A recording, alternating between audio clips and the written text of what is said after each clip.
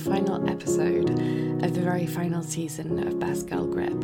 I am your host, Nicole Davis, and this has been the podcast that navigated the film industry through the lens of the women doing just that. I don't know if I have the words to accurately describe or summarise what doing this podcast has meant to me, and part of me just wants to skip forward to reintroducing a very special guest and getting down to the conversation without any frills as I normally do. That guest is Goggin, who was kind enough to appear as my first ever guest way back when I recorded in a pokey room at the BFI's offices, and I had no idea what I was doing. But when Georgia said yes, pretty enthusiastically as I remember, it gave me the confidence that I think I needed to continue asking other guests and just, making the podcast happen. Back in 2019, when I released that episode, Georgia was a producer who had worked on a number of shorts, including the critically acclaimed We Love Moses, written and directed by Dion Edwards, and they were working towards their debut feature together, Pretty Red Dress. Part of the reason we wanted to get back together to record this final episode was because both of our careers have evolved quite significantly since then. Pretty Red Dress was released to great fanfare, having endured the rollercoaster of a pandemic. Georgia was nominated for Breakthrough Producer at the BIFAs this year, and it was recently named a Best Film of 2023 by Vanity Fair. But beyond the success of that film, Georgia is now a writer and director in her own right, working on scripts and pilots, as well as having directed a short film called Bend. And so I was really interested to explore that transition or addition to her already many-stringed bow, and perhaps the idea of giving yourself permission to do more than one thing. We also spend some time talking about the Uncertain Kingdom, which is a fund that Georgia is an exec producer on. At the time of our first conversation, the fund was just opening for the first time, and oddly, that same fund is now back open for submissions that reflect on a different theme, so I will link to where you can apply for that in the show notes. But we talk about that experience and what it means to be a good exec producer. And then, to be honest with you, we just cover, so much more than just careers and producing. We talk about failure, both creative and physical, making a good life for yourself while being creative, and not being, too tethered to outcomes or plans, and just trying to be alive to what feels right as of the moment. Georgia, as ever, is very generous with her time, her wisdom, her honesty, her reflections, and then with her own questions that she poses to me about how the podcast got started and how it's evolved and what it's taught me. So you've got that to look forward to in the back half. I do feel weirdly emotional, even though I've been preparing for this for well over a year. I guess I just want to say thank you to everyone that has ever listened along the way. Thank you to everyone that has ever taken the time to email me to tell me that they've enjoyed an episode or found some sense of community or strength or guidance from listening to it. And then thank you to every single one of my guests for indulging me, for helping me get better as an interviewer, and for not only saying yes, because an interview podcast really doesn't hold up when you don't have a guest, but coming on the podcast with energy and engagement and a desire to speak about their experiences. I don't think I could have really predicted that, and it's been a privilege to hold that space for the past 5 years. And so without further ado, this is episode 138 and the final one of Best Girl Grip. I hope you enjoy.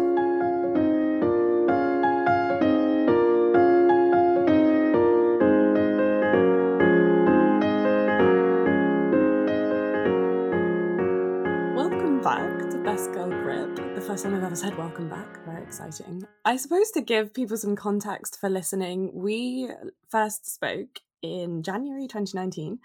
You were my first ever guest on the podcast. So obviously I think today we'll be kind of doing where we left off in terms of, tracking back to that time in your life and where you are now, kind of 4 years later. But obviously huge thanks to you, because I feel like as a founding guest on the podcast, you were integral to it being a thing, in the sense that I always say that I emailed 10 people that I was interested in speaking to, yourself included, and all of those 10 people said yes.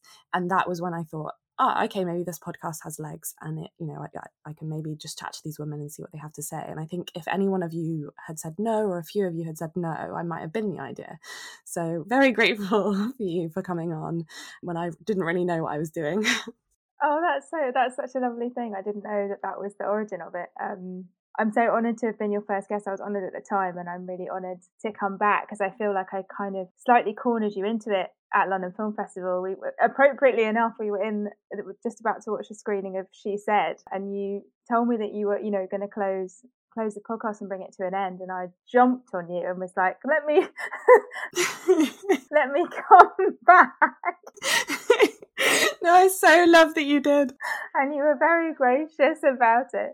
But yeah, I was curious to have that conversation with you because I felt like we had been intermittently in touch in that time. And I know that both our careers had changed a bit in that time, or quite a lot in that time. And I thought it would be really interesting to have that conversation with you. And as I proposed to you, to try and slightly turn it around on you a little bit and ask you some questions, because I can only imagine that your listeners are very curious about you because you've asked so many questions and have avoided them all the way through. Before we get to that, I do want to touch on The Uncertain Kingdom, I think, first, just because in listening back to the episode, that really felt like the kind of the project that was about to get underway. You were kind of on it and you were in the process of, the application window was open. And so you were looking for these projects, but presumably didn't quite know what it would be or what it would like turn out to be. How do you kind of reflect on the anthology that you created? And, was it what you had intended? I feel really proud of it, and I feel very warmly about it as a representation of also a period of time and a lot of relationships. I mean, I remember saying on the podcast, that I do this because of relationships. I really just I like it because of working with people. And that was such an express, because it was 20 short films and 21 in the end because we made an extra one because of the pandemic. Yeah, it's just so many people, and some of those filmmakers we continue to work with in the new iteration of the Uncertain Kingdom. And so yeah, I feel really proud of it. And I think in some respects the project was so ambitious that it was kind of doomed to fail, because we had, very loftily wanted to make this snapshot of the UK as it was then, sort of end of a decade, 2019. And in only 20 films, you can't do that. There's no way you can capture everything. And, we received over 1,000 applications. The topics that people wanted to talk about were so broad, and, there were so many of them, and, from all different parts of the country and different life experiences. And, it's just not, 20 films just isn't enough films. There could never be enough films to do that. So in a way, you're doomed to fail. But I do still feel like we did manage to capture a moment. And then the fact that this thing, we thought it was like a big time, that end of the decade. And then the pandemic happened and just, blew all of that out of the water. And like nothing that we thought was true. And nothing that we thought was going to happen was going to happen. And then we made this extra film that addressed the pandemic. So the whole experience was so unexpected. I just couldn't have predicted anything. But I mean, we can talk about this because it affected, every aspect of my life, as I imagine it did for everybody. But I think the whole experience of the pandemic was just such a profound humbling, because for me, the big lesson of it was just like how truly little control that you have. And as a producer, that's very hard to accept and admit and get to grips with. And yeah, I just had no control over any of my projects. We had this big, cinema release planned for The Uncertain Kingdom, which didn't happen because the cinemas were closed. And yeah, I'm sure we'll talk about it, but my film Pretty Red Dress was shut down by the pandemic. So just everything that I thought that year 2020 was going to be, it wasn't. Yeah, it was very, very humbling, I'd say, was the overall lesson. Yeah, we'll definitely come back to the pandemic and kind of talk about how you learn to cede control as a producer. But I suppose as well, the thing that I'm interested in is obviously your role in The Uncertain Kingdom as an exec producer as opposed to producer, which again is something that I think there are blurred lines as to what those two roles are. And I'm wondering, how you felt almost taking that kind of bird's eye view role as opposed to the kind of nitty gritty everyday role, and how you kind of learn how to do that across 20 projects, which is, such a massive slate of films to be across. Yeah, I really loved that aspect of it. I really, really loved the feeling that what little, wisdom and experience I'd gathered to that point doing my shorts and the handful of features that I'd done in different roles that I could bring to it. I really loved it, the feeling of being that I could be useful in a more passive way. I wasn't in the trenches kind of fixing the problems day to day, but I was on the end of the phone, I was on email. Occasionally I could help with a problem. And I really loved that feeling. I loved it in development. because you just get to have so many conversations about so many different topics. And then I loved it when they were all, you know, variously shooting through the year on different schedules, and the edits would come in and we could sort of feed into it, and it was just constantly thrilling because there was always something going on. And I loved that aspect of it. And I think I was kind of learning to do it as I was going along, and the filmmakers were teaching me how to do it, you know, because they would respond to certain things, and, you know, I'd kind of navigate how to do it. And I think, I mean, developing the shorts is the same as developing anything. Like, I think the best place to be as a development exec is to be asking questions. You don't really need to come up with any answers, and that's the really nice thing about it, is you just try and ask questions that bring out what needs to be, what the filmmaker's trying to say, and just reveal to them where they're not being quite clear. Yeah, I really learned that by doing. I think Dion taught me the most, because I learned what Dion responds to. Dion Edwards is the filmmaker that I work with the most, and there's a kind of note that she'll respond to and a kind of note that she won't. so she's definitely really taught me a lot. But I think the first lesson of development, because when I got your questions, I really reflected on this, and there was an episode in my school life that I'd completely forgotten about until you sent me that question, which is that when I was in year 9 and I was starting to show an interest in filmmaking and scripts and storytelling and all of those things, a friend of mine really ambitiously started to write a feature, and I think she sent me, I don't think it was a whole feature, but I think she sent me, like, I don't know, act 1 or something, I can't remember. And I remember reading it and thinking, okay, I know what's wrong with this. And it was just really basic stuff. I can't tell who the main character is, there's no conflict, whatever, you know, all the basics. But I couldn't express it to her, and I remember in a weekend just being like, I know the solution, I'll just rewrite it, and thinking that this would be so great for her, you know, that I would have just solved all these problems for her. And I remember taking it back in on the Monday morning, being like, da-da, and, you know, bringing her these pages, and obviously her just being so upset by that, and, you know, crying and storming out and doing all the drama that you do when you're year 9 and in a girls' school. And you know, what a good lesson that was. It's not your job. You don't have to solve any problems. All you have to do is ask the right questions, and the writers will solve it themselves. And I think that's true in production as well. And I've been really lucky, a couple of producers who have a lot more experience than me being executives in a production setting. And the first person I saw doing that was on a movie that I was an assistant on called The Fold, and a woman called Margaret Matheson, who's a, you know, veteran indie producer, has just done everything. And she came in and sat in a meeting, and I remember making her tea and, like, desperately wanting to impress her, and there being no way of impressing her apart from making good tea. So I'd make good tea or try to. And she was just so calm. And again, like, very similar to in development, you know, we're in production, we're really in the thick of it, there's schedule problems, location decisions being made, all the rest of it. And she just sat there, didn't try to solve any problems, just asked questions, and sort of gently revealed where the problems were and let the producers solve them, so that the producers had the ownership of it and the confidence. And now I've been lucky enough, when I was doing Pretty Red Dress, Bennett McGee was that person for me. And Bennett never trod on my toes, never took anything away from me, was always just like, especially in my inbox when I'm like trying to solve problems, and Bennett would just email me on the side, just an email just to me, leaving all the other execs, all the financiers, whoever I'm about to embarrass myself in front of, and he would just like send me an email on the side being like, maybe this. And, you know, just gently, just being the like guardrails in bowling, you know, just to keep it's like, it won't bowl for you, but it will keep you on the right track. So I try and follow those examples, I guess.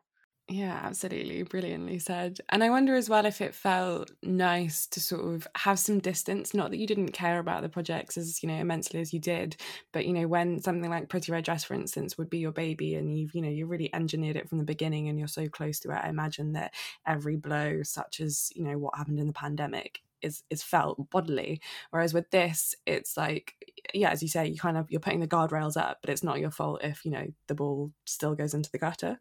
Is that how you felt? Oh, absolutely. It was absolutely delicious. I can't explain the joy of execing, or that aspect of execing, the way you can like swan in and swan out, you know, like do a set visit and be like, okay, I'm going now, bye, enjoy the rest of your day. It's like they might go into overtime, or they might be, you know, in the middle of nowhere. And I think because I have been in the trenches, I you know, I can enjoy the bliss of that particular experience, definitely.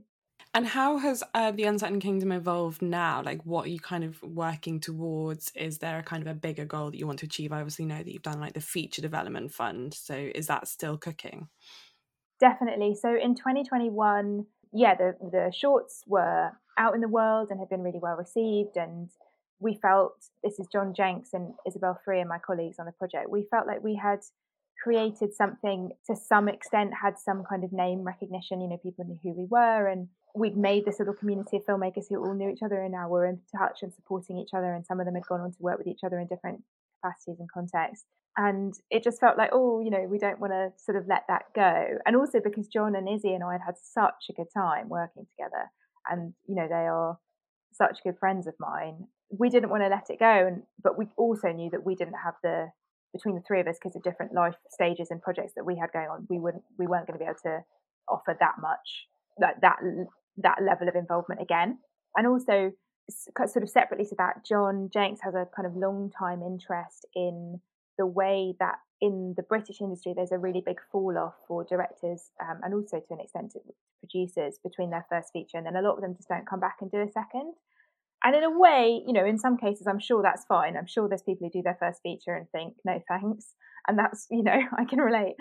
But where people do want to do another one, we want to be sustaining those careers. And John had a history of kind of supporting schemes and projects to kind of keep people in the game. And so we felt like, okay, is there a way we can take the Uncertain Kingdom and reimagine it as a development fund that really focused on those second time or third time feature filmmakers, and develop their scripts? And we don't have heaps of money, but we've got some, and we've got enough that, we can support project, maybe just keep the filmmakers in their rent or in their mortgage for a couple of months to focus on that project. And that could be the tipping point, if they can just not be called away to kind of pocket money jobs and just really focus on this project, maybe that could be the catalyst to getting it made. So that's what we did. And now it is a development fund. We've done 3 rounds of it. It's sort of bedded in a little bit. We've got a bit of a rhythm going. The projects that we get are really exciting. We're really happy about the filmmakers that we're working with. And now we've had a bit of a think about it, about ways that we can improve it and make it a little bit more useful to people. And the first change that we're making is that we had been running it kind of on a slightly ad hoc, but like roughly twice a year, but slightly on an ad hoc basis. We think that might be kind of annoying for people, and that it might be nicer if they knew when we were going to be open. So we're committing from this November to open for all of November and all of May for applications, so people can know twice a year that's when to expect us. And we noticed that we were there was a kind of trend in applications, and I think it's having to do with the way that we were asking for applications. What our brief was, that we were tending to get projects that were led by issues rather than led by stories, and that can make films slightly less compelling. So we're slightly broadening our brief so that we're hoping to make it clear to filmmakers that what we're looking for is compelling films, films that hold our attention from start to finish, more than we're looking for, a newspaper headline. I suppose that's residual from what Uncertain Kingdom became known as. I guess it felt like a socio-political anthology, and now it's as you say, it's just reconfiguring how you're known to people. Exactly. And I mean, we definitely still want films to be urgent. We still want them to be telling us about what it is to be British and what Britain means, but we don't need them to be a kind of issue film. But it's hard to express that. It's hard, so hopefully we'll have opportunities before November to kind of articulate that more to filmmakers who might be applying. And so if anybody listening to this is in that bucket and wants to make their second feature, their third feature, please keep an eye on our website, theuncertainkingdom.co.uk, and get in touch with us if you're curious about our brief. Brilliant. It's so exciting as well to have something in the landscape that it sort of doesn't feel results driven. I feel like so many development grants are sort of about what you have to produce at the end of it. And even if you're working towards a script, just the idea that actually you can use that money, as you say, towards rent or towards whatever aspect of your livelihood is going to free up your physical or mental space to be able to create what you need to create. I think that's, such an important thing to have. Yeah, absolutely. And I think, we're a commercial fund in the sense that we're looking for films that are going to get made, that the market wants and have a chance of us making our money back. But we're not in a hurry. We've got time for this to happen, and we're quite open-minded about what we fund. Yeah, you might have an idea on the back of a napkin and you just need a very small amount of money just to work it up to treatment. We're open to that. You might be we're basically there with the script. We're looking at, we want to go location scouting to prove this is even doable. That's also fine with us. So I think we try to be quite broad and just quite flexible to what the projects need, because I think that's the most important. You're trying to make the movies are more important than the fund, if that makes sense. So we want to be led by the films that we're seeing. Yeah, absolutely. And given the amount of time people put into applications, I think that always helps to know that your needs are being met as opposed to you're trying to like tick boxes from whoever's providing the money. I think that's just such a better way of doing it. And we do try to keep our application form really short. I think it is. I mean, the most common question we hear about the Uncertain Kingdom, or that I hear from producers, is what's the catch? And they read the guidelines, and then they email me and they say, Georgia, I don't like, what's the, this money seems very good value. and, I always want to just sort of say, like, no, that's it. Like, we're not hiding anything. It really is that. And I want to segue now to like the other evolution that your career has been through. And definitely the seeds were kind of being sown because we spoke about your kind of writing, directing interests in that first episode. But I feel like they have manifested much more in the last few years. Was that something that you reflected on as just being, you had the desire to do it and you just needed to go out and try it? Like, how did that evolution happen? Like, how did you facilitate that desire? I think this is one of those times when my actions were actually slightly ahead of what I was even conscious I was doing. Because in 2019, so yeah, when we were speaking to each other that year, I was working up to doing Pretty Red Dress. It was in quite late development by then. There was actually at one point an idea that we would shoot it at the end of 2019, which didn't happen. And because I was so focused on that, every time something on my slate kind of came to a junction where I had to decide to kind of renew it or not, I was making the decision not to. And I reasoned with myself at the time that was because I wasn't going to be able to keep that going and do the feature as a one person, outfit. I just wasn't going to be able to do justice to those projects.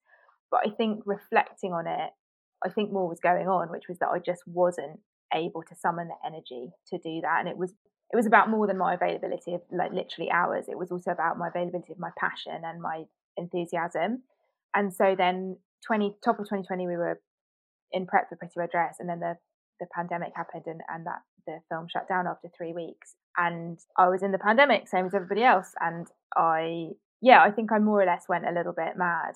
And it was a really horrible time, but in a really specific way, it kind of freed me up. And I think because I was just confronted, like everybody who wasn't, a key worker, I had so much time suddenly and was there really confronting like what I really wanted to do. And the only thing I was really interested in doing was trying to get Pretty Red Dress back on its feet, which was a struggle, and doing my own writing. And I spent all of that time basically writing, but I wasn't writing stories. I was writing, oh God, it's so embarrassing to think about now. I was writing poetry. And what is worse, honestly, Nicole, is I sent it to other people. Other people read this horror. But something about it, being as broken as I was and as humbled as I was, made it possible for me to do what I hadn't been able to do in my writing before that, which was like write about what was horrible about the world, or like what was horrible in the world as I saw it. And I couldn't, and you have to be able to do that to write, because there has to be conflict. And before that, I just couldn't do it because I couldn't bear to create a character that I loved and then put them through anything difficult. And so all of my writing had this kind of mildness to it that just meant that it could just never get there. And then suddenly, I guess because this horrible thing was happening, and on a personal level, my film had shut down, and the Uncertain Kingdom project was kind of up in the air, and these films that everyone had worked on weren't going to be seen in the cinema, and it just, nothing was going the way I wanted it to go. It just completely, I snapped. And then when I sort of reshaped, suddenly I could write that conflict, and my writing improved a lot. And there was space. I don't know, I guess like a lot of people, it was kind of like life is a bit too short to not be doing the things that are really essential. And I remember absolutely years ago hearing somebody say, like, at some point you'll make your own films because it becomes too painful not to make them. And I think that is more or less what happened. So then I did make Pretty Red Dress, and then almost immediately after I made Pretty Red Dress, an opportunity came up where I could put myself forward and say I want to write, and write professionally. And for the first time I did it, and unfortunately it went my way, and now that's what I'm doing. I'm wondering why you were drawn to poetry, like why that was the first expression of your writing form and not, for instance, screenwriting, given your closeness to film. Oh God, no, it's terrible. The honest answer is heartbreak. I was having a relationship drama, but I think also because like I don't want to be a poet, so it was really low stakes. Thank God, it's for the best for everyone. But it was really low stakes, like because I wasn't trying to be a poet. it didn't matter if I was really bad at it, and I was. And also because it was kind of formless, or the nonsense that I was writing was, and it had no rules, and I didn't know the rules. No, yes, correction. Poetry does have rules, and people who do it well know them and then break them, as with all art forms. But I didn't know any of that.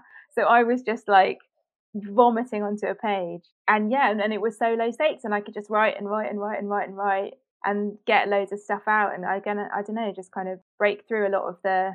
I think the other thing that it offered me actually was, I think a lot of what held my writing back was a real anxiety about being understood. Like I wouldn't, people, as I'm very well demonstrating now, don't speak in full sentences. Like they don't speak in nice, tidy, neat clauses with, and they just don't. And I couldn't bear to write that because I was worried that then somebody would read the dialogue and not know what the character meant. So all of my characters sounded like, they just didn't sound like people.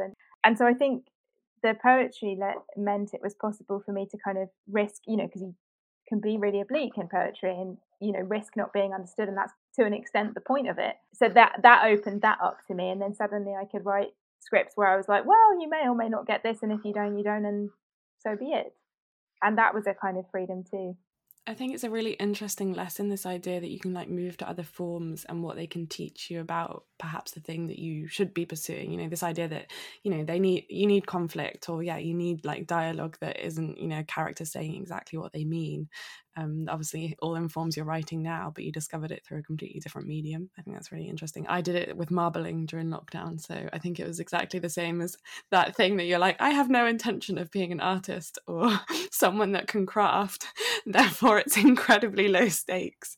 You just needed something that you can express yourself in. You're like, but I don't need to turn this into anything. Yeah, I think that idea had definitely held me back. I was very anxious about it, and I think when we spoke before, I said, I told the story about telling Lauren Dunn, the producer, that I wanted to write and direct, and being so shifty about it, and coming at it all from such weird directions that she eventually said, it sounds like you're coming out. Because I did feel really embarrassed about it, and I did feel like people wouldn't want to know that about me. But actually, it's been the total opposite. And every single person that I've said that I'm writing and directing has been like, well, this is great, fantastic. And people who knew me initially as a producer are now employing me as a writer and have no problems with that, and actually embrace the fact that I can produce as well as a positive thing and something that I can bring to the table. And especially in TV, actually, that's kind of useful. So no, that was something that I was holding over my own head and actually wasn't relevant at all. That's so good to hear. And I'm interested also in the fact that obviously, as you know the role intimately, what you then look for in a producer, for people to collaborate with, that you want to produce your own work. Are you looking for someone that mirrors how you produced, or is there something else that, when the script is flipped, that you're looking for? I think I'm always looking for people that I think are going to be better at it than me. So I can hopefully do slightly less work and learn as I'm going along with them. That's definitely why I wanted to work with Bennett, because Bennett does know more than me, and has done a lot more films than me. But he's also just much calmer than me, and he doesn't worry the way that I worry, and he maintains his sense of humor through everything. And I really admire that quality. And when I was working with Martha Hood and Aletha on a film I directed called Bend, I wanted to work with both of them because they're so diligent and they're both so smart, and their notes were so good, and they made the script better. And people who are smarter, and also people who have just got that that determination just to stay in it no matter what, and maintain their sense of humor and dust themselves off after rejections, and just go, okay, fine, we'll go around, we'll go under, we'll go between, we'll figure it out. You need that spirit. So yeah, just looking for that, I guess. Yeah, totally. And how do you describe, this is a horrible question, I've realized as I'm about to ask it, but how do you describe your authorial voice? Do you feel, if you're thinking about the types of stories that you want to produce, the types of stories you already have produced, does it differ to the stuff that you're interested in going after as a writer or director? I guess that's what I'm getting at. Oh, this is disgusting. When you sent this to me, I was like, come off it. I think it does, but I think the first thing is that at the moment, the big takeaway from Pretty Red Dress was that I only want to produce for Dion. So that makes it quite narrow, because the producing, I really love it, and it's a really great job for me because I really like, as discussed, to be in control. And as a producer, that, you know, that's what you're about. So I really love it. But I think that then sort of necessarily the things that I produce are different from the things that I want to write and direct, because Dion and I have such different backgrounds and different interests. No, that's not true. We have very similar interests, but we have such different stories to tell. But I think for me, I've got no clue what my voice is. I mean, yeah, it makes me feel funny thinking. So I don't know. I'll have to get over that at some point. But I would say the things that I'm interested in is, I really, in the same way that I really just like working, I like working with people. I also like writing about people working. Like the things that I'm working on at the moment, the next short I'm writing is set in a publishing office and is about the sort of trickiness of a particular dynamic in a publishing house. And my TV show is a workplace drama as well, and I just love it. I just like people working together. I like your colleagues being your family stuff. That's my jam. Yeah, I don't think I ever have voiced my love of that as well. But if I think of some of the films that come to mind as being my favourites, they're also Broadcast News or even She Said. Yeah, exactly. It's just so satisfying. I just want to watch people go to work. I don't know, it's good. And also just writing women. I think all the stories that I'm writing, there's always a woman in it who's sort of being 5 to 10% outside of normal range of behavior, just doing it's just slightly too extreme. It's it's not outrageous, but it's is she, you know? That's amazing. I can't wait to see the things that you're working on, including a TV show. And I know that you have other projects in development, but I'd love to get a little bit into your own writing process and just, where ideas begin. And once you have that initial, for instance, okay, it's a workplace drama set in a publishing house.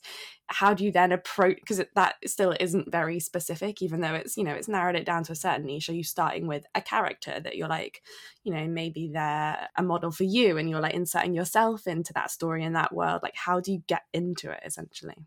Well, with that short that's set in the publishing house, it actually started another way, which was that essentially a scenario of, as discussed, a woman doing something that's a bit beyond what's normal, possibly what's okay, depending on who you're asking. And I had this image of her doing it, and I didn't know how, and I honestly was thinking about this idea for years, and I just didn't know what would happen with this. And then eventually hit on the idea that could be a scene, that if that were a scene in a novel, that I could then discuss that scene within a novel, and all of these people in the publishing house could discuss this woman's behavior if it were a novel. And that's what I was interested in. I wanted to have a scenario where we could talk about this woman's behavior. I wasn't particularly interested in what happened literally next to that woman, what happened after. And then it brought it into that space that I love. And I guess just because, that's my interest, that's the way the river runs. It was so unlikely that it would end up anywhere else than a workplace, because I just like it. So that was my way into that story. And with the TV show that's a workplace drama, what happened there was I was having a meal with a colleague, was a sort of work acquaintance friend, and she told me about a TV show that she was developing in-house. She works at a development company, and she sort of pitched me the top line that they'd had this idea, and they were looking for a writer for it. And I, like I did with you in the screening, I just jumped on her and was like, that's my show, I can write that, let me write that. And I think she thought it was a bit strange because she was hanging out with Georgia, her friend, the producer. But I was like, no, just give it to me. And then I harassed her until she sent it to me. And, it already was a workplace thing, which is why I thought it was mine. And then in the telling of it, I think it's changed slightly and isn't really the show that she initially pitched to me, because now it's sort of through my lens. Not because I've hated hearing you talk about writing, but I do want to get back to producing. We have to talk about Pretty Red Dress, because I just think the part that is astonishing for me is that when we last spoke, it was, as we say, that it was in development. You were kind of gearing up to sort of shoot it, and now it's out in the world, and what a journey it's been on. And again, have you had enough distance from it that you can reflect on it, and whether you feel like it's been a success? Are you proud of the film that you made? I'm so proud of it, Nicole. I'm so proud of it. And it makes me so emotional to think about it, because it was such an unbelievable slog because of the pandemic. Yeah, I mean, features are hard. First features are really hard. But then to do one during the pandemic, I just really wouldn't recommend it to anyone. And, yeah, as I said earlier, like we started it in 2020, did 3 weeks of pre-production with a particular cast and a particular crew, then shut down. I spent that summer of 2020 on various news websites trying to predict, based on other countries, when the UK would be shooting again, la la la la. Drove myself completely bananas until I eventually was like, I don't have the power to predict this. I'm just going to say we are going to shoot on basically the same schedule next year. So I put it back in for, I think it's like one day out, same schedule in 2021. We lost our top 2 cast. We lost lots of our heads of department, put it back together again as a totally different film. Now it's unimaginable to me that it would be any different, but I still have a grief for the film that we didn't make because I, spent so much time picturing that one. So that's sad. And then it, making it in 2021 with masks, with distance, as I keep saying, I do this for the people. And then those relationships were just formed so strangely by the pandemic. And the shoot was so fucking hard. It was so relentlessly hard. And I got through the shoot more or less on adrenaline. And then when we were in post-production, I completely fell apart, like almost physically fell apart. Like I was really, really unwell. I kept having vomiting migraines.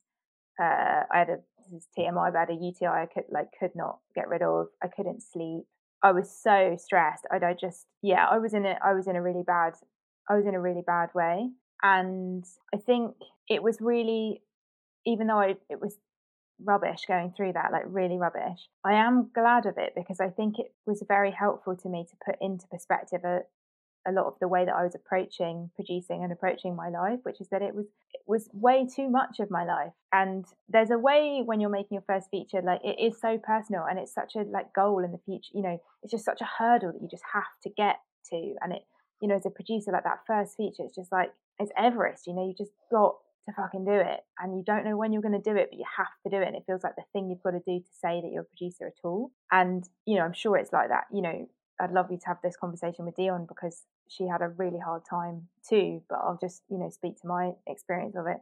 And I kind of came out of it and was so broken. It was just like, I cannot do that again. That was so risky really to my person that I just can't do that again. So I needed to like radically reduce producing in my life so that I had more of a life. So the swimming came out of that. Like swimming really looked after me. I started volunteering with children. Children do not give a shit who you are, what you do for a living, whether or not you've made a feature film. It's brilliant. I get so much more out of it than they do. And yeah, started writing more, started directing more, and just sort of made producing separate from me. Like Dion and I have had to do more or less 2 years worth of conversation between us to process what happened to us. And the thing I'm proudest of about the film is that me and Dion are stronger than ever. It was really hard on our relationship, but we are so strong and got through it. But the conversation, it's taken us like 2 years to process it. And she said to me, when we do this again, which we are doing, so when we do this again, we just have to see the next one as a puzzle. And it's just a puzzle we have to solve. And it helped me so much, her saying that, because it felt like, oh yes, a puzzle is like an almost physical thing. It's a Rubik's Cube, or it's one of those little things where you have to put the silver ball in the little hole by, As soon as I had that image, I was like, yes, this is brilliant. It's physical. It's separate to me. I just have to move it over there. Like Pretty Red Dress was like in my body, and that's why my body broke. And it needs to not be in my body. It needs to be separate from me so that I can put it down. And, that's a day's work. And now I'm doing something else. That was the really big lesson. That's probably like much more emotional and kind of touchy-feely than maybe you were asking, but I think that's the truth of it. And also I'm proud because the film's really good. Like it's just a really good film, and I'm so proud of that. And also because the film, as our editor said, and Donna said, like films are bad for so long. Like when you're in the edit, they're so bad. And you just can't believe how bad they are and how much time you spent making something this bad. And then right at the last minute, like Indiana Jones, like snatching his hat under the door, like right at the last minute, they get good. And it's just a question of how good they can get in that like second that he snatches the hat. And Pretty Red Dress got really fucking good. And I'm so proud of that. And it's almost those ones that you feel prouder of, like the ones that you had to sit with their badness for so long, that then makes you feel so grateful that they did do the flip rather than the ones that were good all along? I really appreciate the honesty. I guess the other question there is like how, because, you know, that paints not like a rosy picture, but as in like, you know, that's the ideal, you know, this idea that you treat the film as a puzzle and you do other things and you let it live outside of you. But it's sometimes when producing asks a lot of you and you've got all these people that need an answer by, you know, the morning, and you've got all this weight on your shoulders, how do you then maintain those boundaries in the face of what producing inevitably asks of you? I don't know yet, because I haven't had to do it again since, apart from in the development stage of our second film. So I am producing now, but it's not with the same intensity as when you get into late development and production. The only thing that I can say for sure at this stage is that I know that our second film will be different, because one, is our second film. Two, fingers crossed, it won't be a pandemic.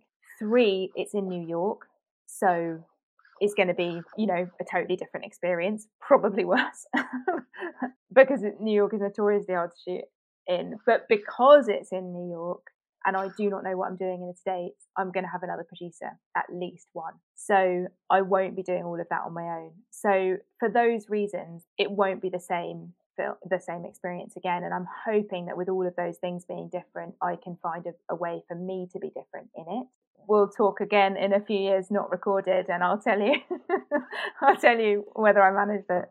But already you're different as well, in the sense that, you know, you've already accrued a different sense of resilience than you had before making Pretty Red Dress. As you say, yours and Dion's relationship has been tested and strengthened in a way that it just wouldn't have been prior to Pretty Red Dress. So I feel like you'll be a different producer going into that project as well. For sure. And Dion's a different director. She's got that puzzle perspective. She'll have done a couple of TV shows. And yeah, and I think we've got a much more honest dialogue. You know, I couldn't hide from her how broken I was, which I think as a producer you very often want to do for really good reasons, but I couldn't.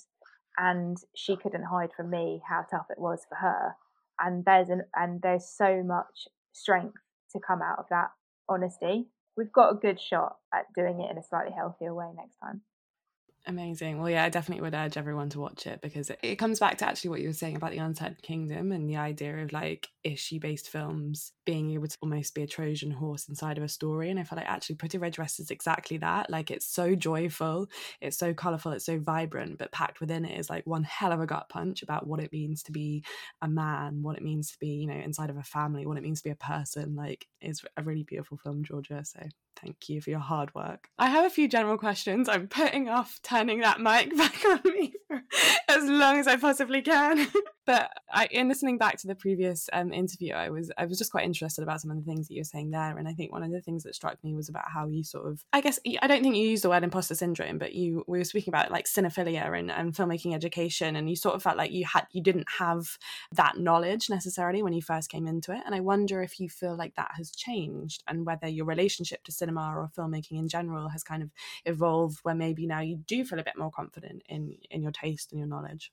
Yes, I think it has changed. I mean, I still don't feel like I've caught up, whatever that means, and like I ever will. I think having that conversation with you is actually really helpful to sort of confront that and just go, okay, this is a thing that bothers you, so what are you going to do about it? And I do go through patches where I really commit to watching loads of films, and you know, I can't sustain it all the time. No phase of any life is sustainable all the time. You know, there's always these little seasons, but I have little seasons where I watch masses of films, and films that I know I might not like or will challenge me or whatever, to kind of, yeah, to try and expand my knowledge and my visual vocabulary and all of those things. But I think I also made peace with the fact that the reason I still haven't seen a lot of the canon is because a lot of the canon I don't want to watch, because it's boys beating each other up and I don't care. And I just can't get excited about it. And I'm sure those films are really important, and, you know, I'm sure they'd have things to teach me, but I just don't want to. And I think making peace with the things that you just don't want to do is a part of growing up. And I don't know, I'm trying to grow up. Yeah, absolutely. And I think it is, part of a larger conversation that we're having in the industry about sort of dismantling the canon and reconfiguring it, figuring out like who it was even for before. And, I think obviously that Sight and Sound list that came out was, just one film shifting to the top sort of kickstarted a bigger conversation about the types of films that we value and the types of the stories that we value. So I think, yeah, it's much better to approach it as, okay, what do I like want to spend my time with moving forward, as opposed to this idea of like catching up, as, we're always constantly going to be on the back foot, I think, if you look at it like that. And obviously, you mentioned in this interview that relationships and the people that you get to work with kind of being like the biggest source of motivation. Is that still the case? And also, is there a certain like type of like person or like relationship that you look for, like quite active and purposeful about the types of people that you want to work with? Like, do you have a list, for instance, or is it just, like encountering people and being like, oh, we're vibing, I feel like you'd be someone that I'd enjoy working with? It's sort of both. I do keep a list of people where I've sort of seen, something of them or, whatever, and thought, oh yes, I'd like to talk to them. But it is also, I'm reading a really great book at the moment called 4,000 Weeks, which I really recommend, which is about your experience of time and how you, inverted commas, spend your time. And one of the things that comes up again and again is kind of like playing the thing that's in front of you, just dealing with what's in front of you. And I think a part of it is, instead of like striving to find, to reach people that you're not in the field with, just who is in your life now, like, and what can those relationships give you, and how can they enrich you. And I think the thing that what I look for in people that I want to work with is the feeling that I'm going to be changed by them. I'm not particularly interested in spending loads of time with people that I already know I'm really similar to or really agree with, or that feeling of like, oh, because I know you, I'll be different in a little while. I think that's really exciting. That's definitely true of Dion. Even though that, the longer we know each other, I think the more we realise there are like deep things that we have in common that maybe were the thing that made us compatible to begin with, but we just didn't know that about each other. But we're so different, and every conversation we have, I learn something from her, and that's for me why the relationship continues, is because I'm still so curious about her. And so when I'm working with other people, I just want to work with people that I feel that way about. I feel that way about Martha Hood, for example, who's a producer and development executive, and is just so fucking smart. So yeah, that's what I'm looking for. Well, now is the time where I would normally say thank you for coming on, and I would release you, but I guess I'll endure what I've just put you through.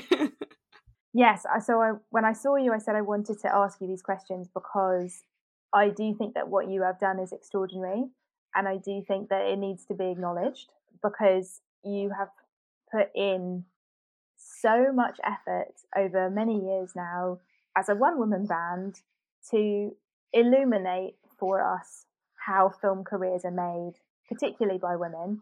And I don't think there's a comparable project. I think you've made this unique time capsule network map, kind of historical record of a time and a group of women who are making films at this time. And of course, it's not exhaustive, but it's freaking big. And I think that's amazing. And I really wanted to make sure that somebody said that on record in relationship to the podcast and made you hear it. So well done.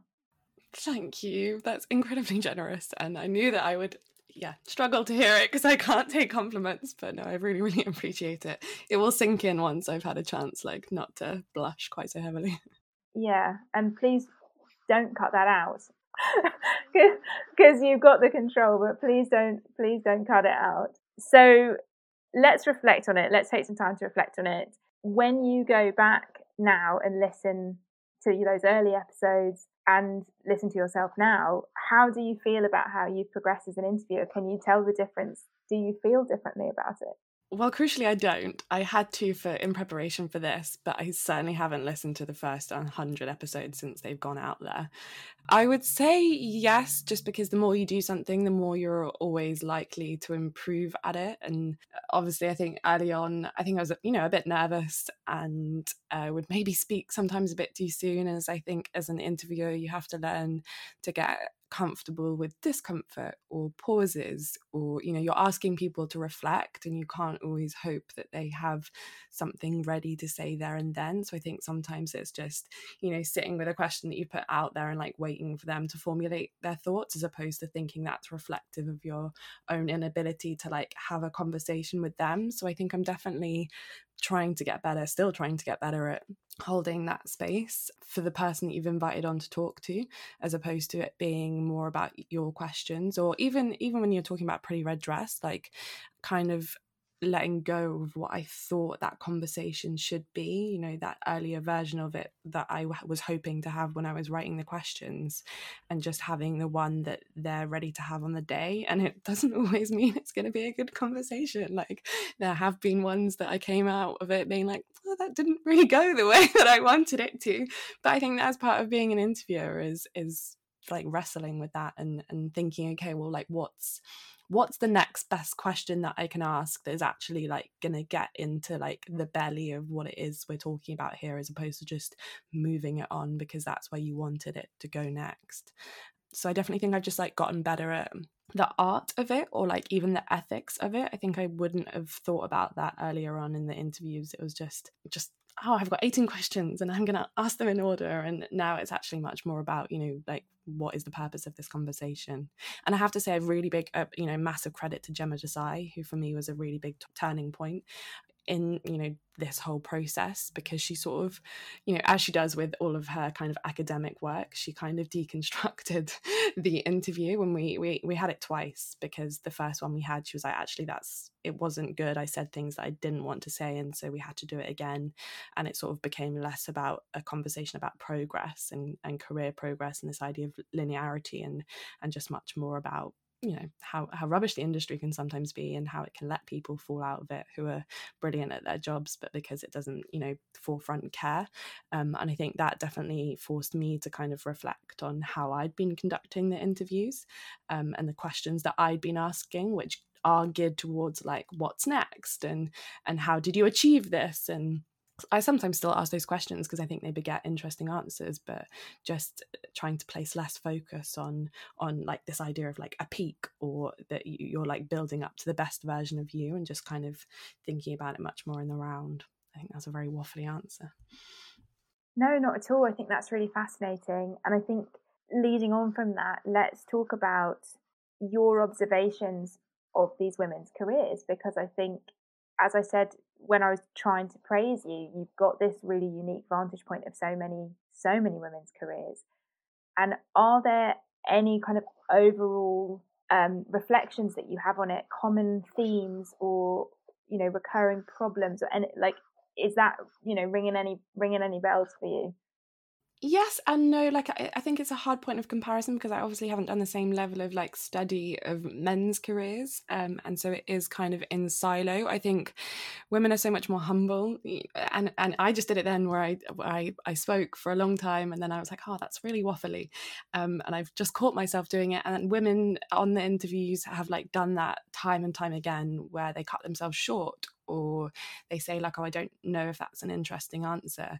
And it's so funny how we just don't let ourselves have the space to like talk about ourselves for a very long time. So it's less, I guess, about the careers themselves, other than everyone seems to have worked very fucking hard to get to where they are, and had to have made sacrifices, and it is doing really amazing work, but still feels like they can't fully talk about it sometimes without being a bit like, not defensive, but yeah, just very humble about it. And I'm always saying, like, I wouldn't have asked you on if I didn't have a genuine curiosity in what you do. So like, don't worry about trying to make it the most exciting answer. I'm genuinely just interested in what you have to say. But yeah, certainly women, because for so long we haven't been valued for what we have to say for ourselves. So I think that's still very embedded in the way we do kind of talk about our work, particularly. Yeah, for sure. And I mean, it's there in me insisting that you don't cut out my praise, because I know that that's going to be tempting. It's going to be embarrassing for you to include that. So you have been doing this as a one woman band, and there are some commonalities there with with producing features or shorts or whatever. And so I wanted to ask you, like, where do you draw your energy from? Where do you keep the stamina and the drive to keep on going when when you're doing it on your own? When I first started, it was out of this idea that, like, to make a podcast a success, like, it had to be consistent, and you kind of had to build an audience. And as soon as I committed to it being like a weekly interview, it was like, right, well, I can't disappoint people. Like, I have to put out an episode a week, and I am a massive people pleaser. I also get a lot of motivation from just the idea of like looking productive. Like, I'm very image conscious in that way. So I think definitely, like, the first season, I think it was like 30 episodes long. And it was just stemming from like, okay, well, I've said I'm doing it, so now I guess I have to do it. And I got burnt out like massively, and I took, like, I think a 2-month break, and quickly learned that that is what I had to do to kind of keep it going, was to kind of do shorter seasons, curate the guests a bit more, and not just see it as like an ongoing constant thing. And then come back to it 2 or 3 months later when I kind of missed it, and was like, oh no, I did enjoy doing that, and I did it for the conversations, and as with you, drawing up a list, like thinking about who are the people that I was going to be inspired by, and where was I at in my career, and who are the people that maybe it would be interesting to talk to. So that's certainly where I like derived a lot of my energy. I have to say, like, the last year, like when I decided last year to end it, it's taken a lot to get the energy actually to do this final season, just because my career's gone in different places. I'm doing other things now, and that was actually really hard, to be honest with you, because I really wanted to. I didn't want to let it go out with a whimper, and just on a spontaneous decision, because to be totally transparent, the last season a few guests at the end dropped out, so I had a few more episodes planned, and it just wasn't working out. I was a bit too stressed, and I just decided, okay, well, I'll take a pause. And actually, that built into a bigger reflection about why I was doing it anymore. But I knew that I wanted to create that ending for myself as opposed to let it happen to me. But it's definitely been hard to kind of work up. I'm still like in the midst of it. Obviously, I've still got all these episodes to edit, but it's draining. But I always come back to the conversations themselves are the most energizing thing that I'll have. Like, they honestly, like, I always walk away from them like feeling like I can do something, or I've learned something, or I've just spent an hour with someone that I wouldn't ever, like, in what world, like, in what like networking event would you ever have like a one-on-one that kind of intense and gratifying? Like, you just wouldn't. And like, that for me has always been the thing that I've come back to it for. Yeah, that doesn't surprise me at all that that energizes you, because I think that conversation with you was so valuable to me at that stage of my career. Being asked gave me so much confidence. And as you said at the beginning, you send those questions, and I've now done it to you. You have to reflect, you have to, think about your career. And I think that reflection time is really valuable. And that's why, I was so keen to do it again, because I get it's entirely selfish, but I get so much out of it. Which leads me to, I guess, asking, what did you think you were going to get out of it when you started? And is that what you got? Has anything about it surprised you? Yeah, that was an odd question, because I was like, oh, I don't know. Like, I think I went into it a bit gung-ho, honestly. Again, to be transparent, I was going through a breakup. I needed a project. I needed something to distract me. And I thought, this is something that maybe I could do. I'm in the BFI. I'm already seeing lots of women in front of me. And I just sort of went and did it without really thinking if it was going to have legs or what. I wasn't being strategic about it, honestly. Like, I wasn't thinking of it as, this is going to help me in my career in this and this ways. And that has been the most surprising thing about it, honestly. The fact that certain projects I'm working on at the moment have come about through connections with guests. The fact I'm working with Sarah Brocklehurst on a podcast at the moment, and she was a guest in like the first 70 or so episodes. And again, like with you, we kind of maintained intermittent, connection, and built something out of it, which is something that I'm really, really proud of and wouldn't have known to expect at the beginning of this journey. I think also that is indicative of just like the podcast industry as well, and how that has grown. Like, it was something I started very much as like a hobby, as an amateur, and didn't really reflect on it as something that like, oh, I'm building a skill set here. And yet, have. And I think the way that, certainly just like the media industry in general is taking podcasting much more seriously, at least it feels that way. It sort of helped me take my abilities in it more seriously as well. But I certainly couldn't have predicted that or expected it. When you talk about it as a hobby, can we talk a little bit about doing things for free, because I think you and I have both done a lot of work for free. I still do it. And I'm curious about what how you square that for yourself and what role you think working for free has in the industry. Yeah, it's been a source of conflict, honestly, because I'll be very honest about the fact that I've never paid money for a single guest, and and also, to be very honest, like no one has ever asked for a fee. So I think there is a tacit understanding about what Best Girl Grip is, and if anyone ever were to ask, I could say, like, it's a bedroom operation. Like, I'm speaking to you now from my bedroom. I've got a Blue Yeti microphone that's plugged into my laptop. I do all the editing on Audacity, which is a free software. So like, I've deliberately always kept costs low. In the first season, I was very aware that the sound wasn't great and that it felt like something that I was doing for free and that there was no money in. And I wrestled with that a lot and thought about getting sponsorship and thought about whether I could like scale it up. But as with producing, I wanted control over the entire thing. And in a way, like, I wanted it to not be a money-making operation. Like, so much of what I do, I've kind of monetized. And I sometimes find that difficult, the idea that you have to like make worth out of your creativity. And I thought, actually, here's a fun opportunity to have something that I can just do without it having to pay my bills. And that always felt to me like it outweighed the whatever was like disadvantaging me about like doing all of this work for no money. I sort of enjoyed having something that was like outside of this capitalist rubric of I have to turn this into something that is like making a living. And again, like, credit to all the guests who have like been very like willing to do that with me and for me and giving up their own time to kind of have a conversation for free. But yeah, I don't make any money from it, but actually I'm totally fine with that.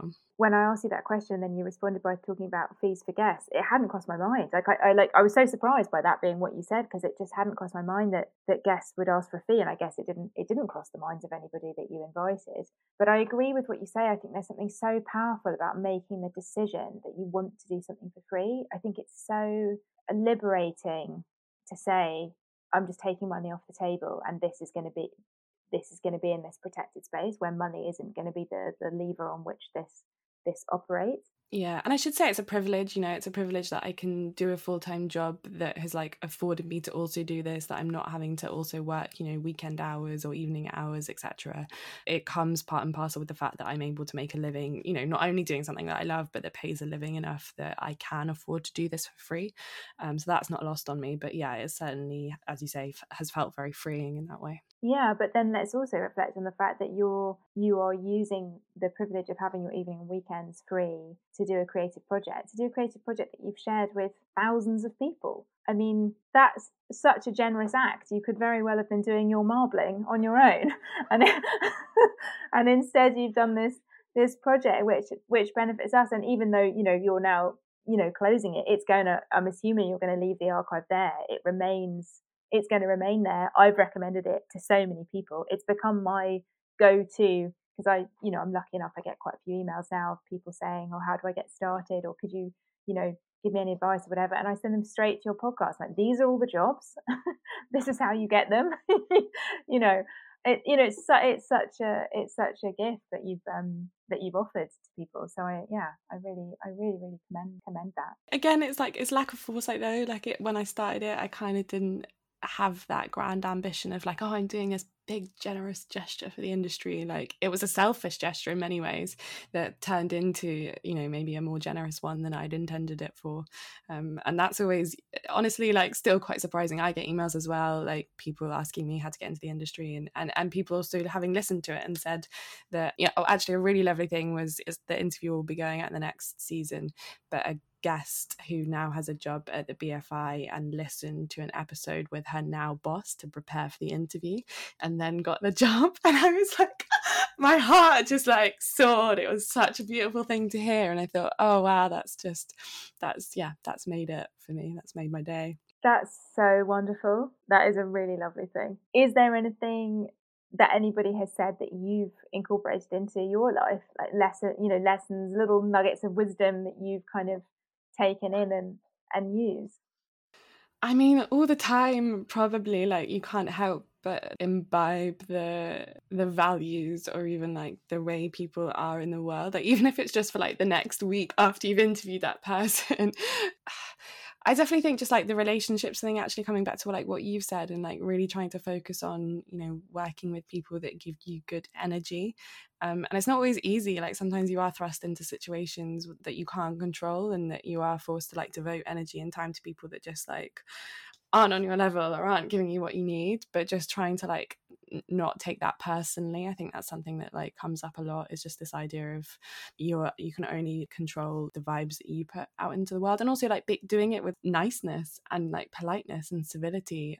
Not that you have to make everyone that you work with your friends, but also, I can't remember who said it, so it's terrible, I'm like attributing a quote to someone that I can't name, but I think it was this idea of you can bring feelings and sensitivity to the workplace, particularly in a creative job. And I think that's something that I was sometimes like ashamed of, the idea that I would feel disappointment at work, you know, if something didn't go my way, or like someone didn't praise me for a piece of work, or, you know, the numbers maybe on this like weren't quite as good as I thought they would be. I would always feel that in the body, and I've like stopped kind of shaming myself about that, and just being like, well, it's because I care and I fucking love what I do and I want it to do well, so that's fine. And the alternative is to be a machine, and it, you know, which is the nightmare. Like, yeah. Well, I've noticed that in the time since we had our first conversation, you have been getting closer and closer to the action.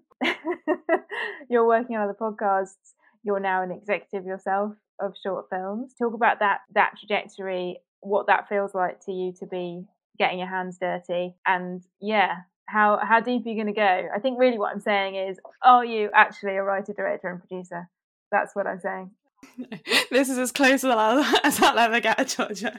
Honestly, when you're talking about how nice it feels to be an exec and like swanning into a set and then like leaving them to do the clear up, yeah, I love that feeling for sure. Now, I'm someone that like very much likes structure, and also like having like the job and the career, but then, you know, having the life outside of that. And I think obviously, you know, we've been talking a lot about how you make that possible for yourself when you are producing, but it does look like a job that it's so hard to do that I just feel like I would lose myself to it. Honestly, I would lose my boundaries. So for me, producing is not the one. I rate, you know, all the producers that I work with, and I love supporting them and doing what they do. But yeah, for me, that's as close as I'll get to the action. I am trying to call myself a writer, but not of films. That is something that I definitely had a desire to do when I was like 19 or 20, and I got a couple of bad scripts out of my system, but I have no desire to return to it. For me, I just think I'm better at expressing myself through prose. Like, that is the art form that I feel like I actually know, like, despite having watched lots of films, and despite, you know, now working very closely in like a script editor capacity with filmmakers, I still feel like, you know, novels and short stories are the form that I am still curious about more, and that I get more out of as a reader, and therefore want to kind of interrogate as a writer. And again, it's like this idea of compartmentalizing and like having something that I can like do on a weekend or an evening that exists outside of film, and that it's not part of the same ecosystem. So yeah, I'm definitely kind of glad to have that separation. But yeah, honestly, it's a dream come true to kind of have made that transgression from kind of looking in and now kind of, yeah, being somewhat on the inside of it, and getting to work with some of the people that, you know, I had on as guests and was admirers of. And yeah, as I say, like with Sarah Brocklehurst, or, you know, Katie Sinclair produced a film that I was an exec on recently. Like, that's really exciting for me to as you say, like, to get to work with these minds, the people that you kind of consider to be smarter and wiser and more brilliant than you, and you just get to kind of watch them do that, and maybe add a comment every now and then. Let me ask you then, how are you learning to exec? What are you finding works? What doesn't work? So obviously I'm at the BFI network, so for the Southeast, so we get to, you know, grant filmmakers funding through that. And when I did it last year, I got the job at the point that the application window was open, so was literally thrown into kind of reading applications, and in many respects that part of it was absolutely fine. I kind of trust my taste. I sort of know what I think a good story is and how I can kind of help tighten that and, you know, make it sing. It's the production side of things that was definitely the biggest learning curve I've ever been on, even just in terms of like legals and understanding like contracts contracts and people asking you questions about like, okay, what does this term in this contract actually mean or implicate for me? Or, you know, people sending you like music agreements and being like, okay, I want it in perpetuity and blah blah blah, and like all these terms that you're just like, okay, I like kind of understand what it means, but I don't really know what it means specifically for this project. So you just have to get really, really good at not knowing stuff actually, and just asking questions. Like we have a really lovely WhatsApp group for all the execs around like the BFI, and you know, I used to hold back from asking questions on there for fear of looking stupid, and now I'm just like, sorry, what does this mean, and can someone point me where the answer is? And also like not having that pride with your producers and your filmmaking team as well, and like they'll come to you for answers. And you know, I've got really good at being like, I actually don't know the answer to that, but leave it with me and I'll find out. Or I think actually it was probably someone on this podcast that probably gave me that trick. Or yeah, just saying like, yeah, I don't know, but let's like find out together, or let's find a solution together. So yeah, that is a big part of what I do now. But yeah, definitely like lots of fuck ups, just always learning, but always, you know, it's coming from a good place, so hopefully no one can hold it against you. Well, that feels like a good place to maybe move on to our piece of conversation about ambition. Yes. Oh my gosh, exciting. I'd love to know how you like define it, and like I guess like ambition is just like what you want, but like how you measure even like success, and like have the things that like make you happy and make you feel successful like changed since we last spoke. I think so. I remember you really kindly in your introduction to that conversation talking about how hard I worked, and I don't work that hard anymore. And I think that has been really important to me, because I think you said earlier in our conversation that you sort of you like to like look productive and look busy, and I really relate to that feeling, and I have to really fight that. And it's been a big journey, and I'd say the last year, to just be like, who are you performing to right now? Who do you think is watching you glued to your desk 10 hours a day? Like, who cares? Who cares? Yeah, I think now I'm trying not to measure my own success by the number of hours that I spend at my laptop showing up for work, and try to measure it by whether I feel like I've expressed myself in some way. Have I been like truthful to what I'm trying to say in the world, what I'm trying to do, being the most truthful me in the world, and that being a success. And that might mean that the only thing that got done that day was like me having a really authentic conversation with a friend where we were really honest, and I made the time to make that happen, even though it was the middle of the afternoon on a Wednesday. That feels really good to me now, and I used to not do that, because I'd be like, no, I'm very busy and important, and I'm producing right now, and I don't want to do that anymore. So I think that's the big movement for me, is like not showing, not proving that I'm working in the same way, I guess. Yeah, no, I totally relate to that. Although I love nothing more than getting on a phone and being like, I'm so stressed. And I wonder like as well, because I'm no longer that like plan oriented. I'm like, I just kind of, I think the pandemic kind of took that away from me a little bit, as you say, like you can't control. And I wonder if that's the same for you. Yeah, if it's just more about like living the day to day, writing the stories that are in you at the moment, and kind of just like going along with them for the ride, but not really like being too attached to the outcome. A little bit. I don't think I've ever been that ambitious in the sense of like having a vision of an end goal. I don't think I've ever really, because the only thing I ever really wanted to be doing was making films, having those relationships, having those conversations, and, you know, at the same time, hopefully paying rent. And I've been doing that now. I've been really lucky, and I've been doing that more or less since 2015 as a freelancer.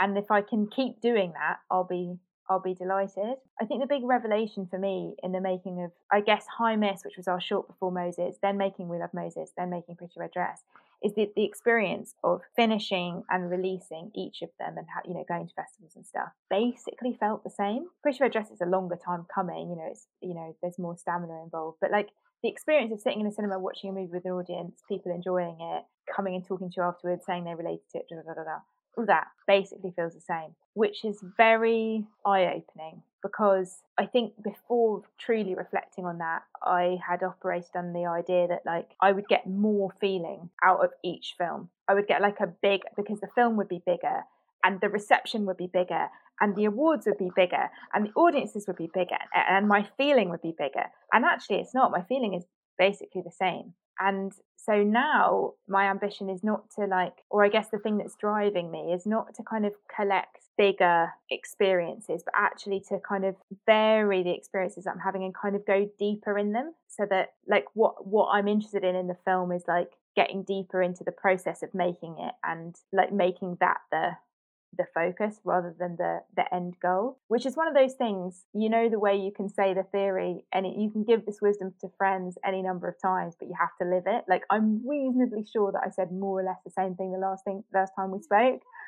Like I feel quite confident that I probably did, but I had no idea what I was talking about. That was theory. I've lived it now. Yeah, I think that's healthier as well. Like I don't think like we should put all our eggs in the success basket being like, oh, this is going to change everything for me and this is going to like suddenly tip over into like, oh, I'm now a happier and better person because this thing's a success, because like so likely it isn't the case, and then you would have like staked your whole livelihood on something that hasn't turned out the way you wanted it to. So I think it always has to be about the journey and the making of it itself and like the enjoying the thing itself, so that you're not like short shrifted when you get to the end and you're like, oh, like shit, it actually didn't turn out the way I thought it was going to. When you talk about, being sort of planning less, I guess, especially in the context of pandemic and having no control and all of that, without a plan, how do you be excited about your life? Do you know what I'm asking here? Like if you're not like reaching for something, how do you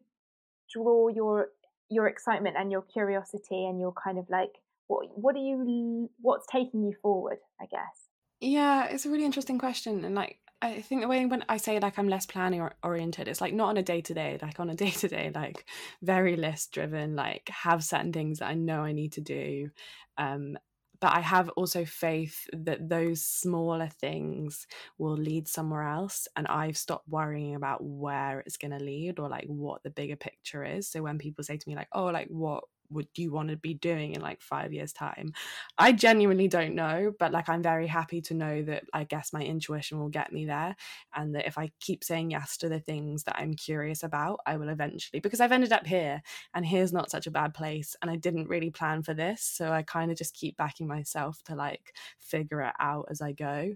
And genuinely it's like it's the day-to-day stuff that keeps you excited, like the fact that like this year, like getting to do like the Never Told podcast and like getting to like produce like 8 stories that are really great and came out of nowhere, like we asked for them and then the writers wrote them and then we produced them, and like that was incredibly exciting for me. The films that I've made with the BFI network, that is all stuff that I'm so excited to like keep doing. So it's yeah, again, it's like thinking about, okay, what have I done this year that I'm proud of? How can I continue to like sustain that? I definitely ask myself those bigger questions, but it's not like, okay, I need to get this job in order to do this and make myself feel happier and earn more money, etc. It's just sort of bobbing along happily until I'm no longer happy, and then figuring out why not and where I can go next, I guess. That's such a great way of summing up an approach to a career. I really, really love that. I think that's such a great place to end the conversation, because it's such a great takeaway maybe for the listeners to hear from you about a career, how to plan a career. So yeah. I think you might be right. Georgia, thank you so much for today. Thank you for the first interview you gave, and thank you, even more for this one now. Yeah, I really, really appreciate it. Right back at you. Thank you very much. This has been a real pleasure.